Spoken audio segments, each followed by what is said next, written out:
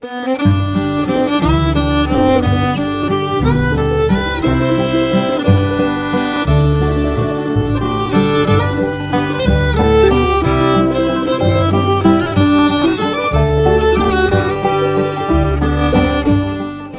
Hump Day, Oregon! I'm Finn J.D. John, FJ at OffbeatOregon.com, and this is the Daily Offbeat Oregon History Podcast. It's Wednesday, so this is an archive show, but it last aired 2 to 10 years ago, so unless you're a hardcore, long-time listener, it's probably new to you. Thanks for downloading, and I hope you enjoy it.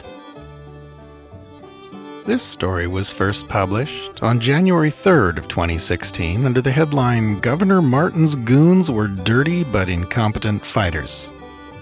Here we go. In August of 1937, when Stanley Doyle called on her, Gwendolyn Ramsey can't have been too happy to see him. Doyle had been the key figure behind framing her husband, Ernest Doyle, and 2 of his fellow Union leaders, for the murder of a ship's officer the year before. And though Doyle had been working undercover, chances are pretty good that she knew exactly who he was. But what he wanted to see her about, that interested her a great deal. He was there to offer her a special deal. All she needed to do, he told her, was sign a statement that Harry Bridges was a communist and that she had seen him at communist meetings. Quote, "All you have to do is sign it," Doyle told her, "and your husband will be released from San Quentin." Ramsey wasn't interested in perjuring herself to help Doyle take down Bridges, the controversial Australian-born labor union leader whom the entire West Coast seemed to be trying to get deported, but she was very interested in how he proposed to help her get her husband released. Ernest Ramsey's conviction might have been a corrupt fraud, but a conviction was a conviction. So she played along a little and asked him the question, how did he have the power to overturn a conviction and get Ernest sprung? It was because, he told her, he was, quote, "a Secret Service agent for the Immigration Service and the governors of Oregon and California."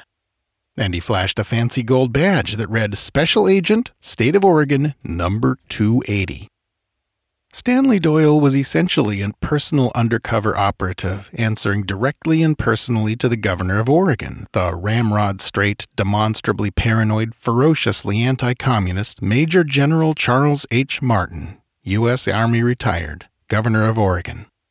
And although there was widespread consensus among the governors of all 3 West Coast states, as well as the executives of every major shipping company on the subject, it was Martin who seemed to most hate Harry Bridges.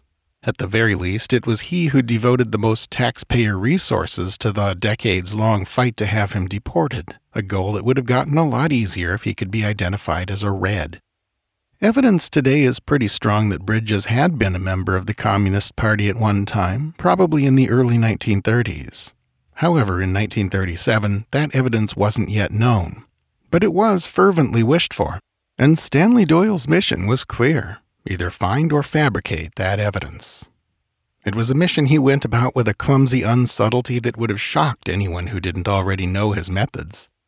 As an attorney, he first came to the governor's attention in 1934 as the prosecutor in the case of a man named Dirk de Jonge, a newly enrolled Communist Party member who a few years earlier had been prosecuted for making an anti-police speech at a Portland rally.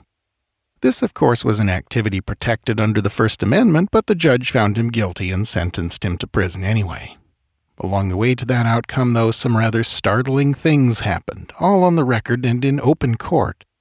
First, undercover state police agent Lawrence Milner, who had provided the key information in the case, sought to preserve his cover by testifying in court that he didn't know if de Jonge was a communist or not. Doyle, during a break in the case, tried to persuade him to change his mind and recant his testimony, basically admitting to perjury, and when Milner refused, Doyle actually stated in open court that he had tried to get him to do so, so Milner had to get on the stand and perjure himself again to claim, with rather less believability this time, that he had not. Nonetheless, if any labor unionists ever trusted Milner again after that display, they surely deserved whatever they got as a result. His cover was effectively blown. As for de Jonge, his conviction was overturned by the Supreme Court 2 years later on grounds that throwing somebody into the cooler for making a speech was conduct unbecoming an American court of law.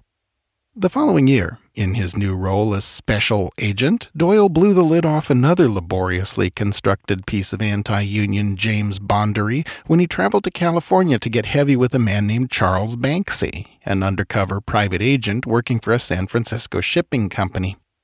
Banksy had a beach house in Carmel, stocked with hidden cameras and microphones and a secret fingerprint lab. He hosted parties in it in which he essentially dragnetted leftists trying to find evidence against Harry Bridges and other persons of interest. Doyle essentially ordered Banksy to expose himself as a spy by testifying against Bridges. If he didn't, Doyle would get him fired. Banksy quite naturally figured he was as good as fired anyway if he let his cover be blown, so he declined and, true to his word, Doyle got the governor to intervene and have him fired. Doyle carried out other operations to suborn perjury using either cash, bribes, or threats throughout Governor Martin's term. By the end of it, though, he'd forged for himself such a terrible reputation that, according to a Department of Labor investigation in 1939, he'd, quote, taken so much money from so many people in bribes and payments for illegal services that any testimony he might have been able to offer would be worthless. Nor was Doyle the only rogue agent Martin's administration employed. Convinced that what he faced was nothing less than a threat to the very existence of the American way of life, Martin was hiring almost anyone as a special police agent. Quote, my brother was appointed special state police officer several months ago by you, wrote William Schmitz of Portland in 1937. My brother has no right to have this power, as he is irresponsible, inclined to be rattle-headed, and is just as apt as not to shoot somebody for no just reason. Another special agent was stripped of his badge after he was caught using it to shake down an Italian businessman, whom he subsequently was prosecuted for pistol whipping. Meanwhile, Martin seemed completely oblivious to how all this was playing with the public. In 1938, he started gearing up for his re-election campaign. But by this time, most Oregonians, and not just the Union members either, had had enough, and Henry Hess had emerged as a strong opponent in the Democratic primary. The aging ex-governor Oswald West, who was still playing Karl Rove to Martin's George W. Bush, realized that getting his guy renominated was going to be no mean feat.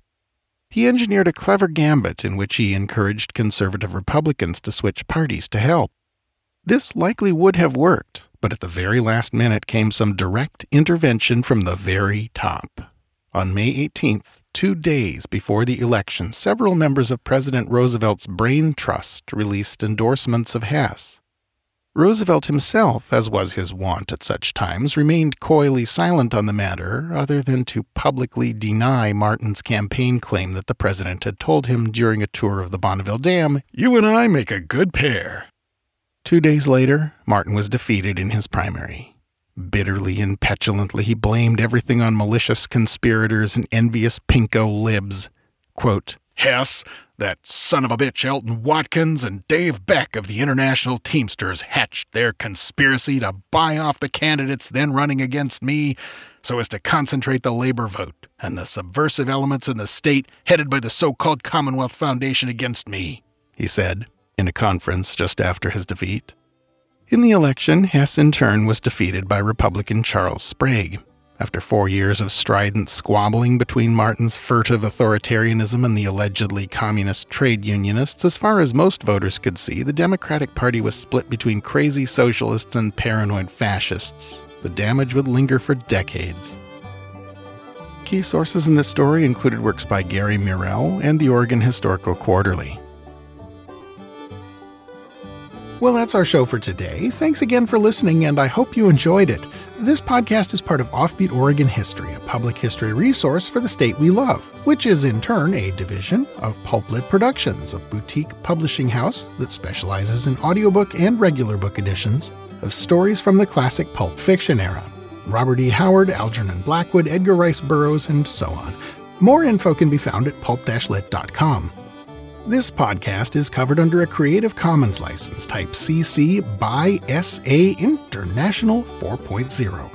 Our theme music is by the Atlas String Band and was written by Carmen Ficara. Listen and download more at atlasstringband.com. Got an idea for a show I should do, or just want to say hi, or maybe you're going to be in Corvallis sometime soon with time for a cup of coffee or a pint of Hammerhead? Drop me a line at fj@offbeatoregon.com. Fresh episodes of Offbeat Oregon History come your way at around 6 a.m. every weekday morning.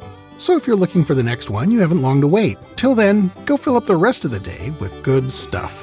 Bye now.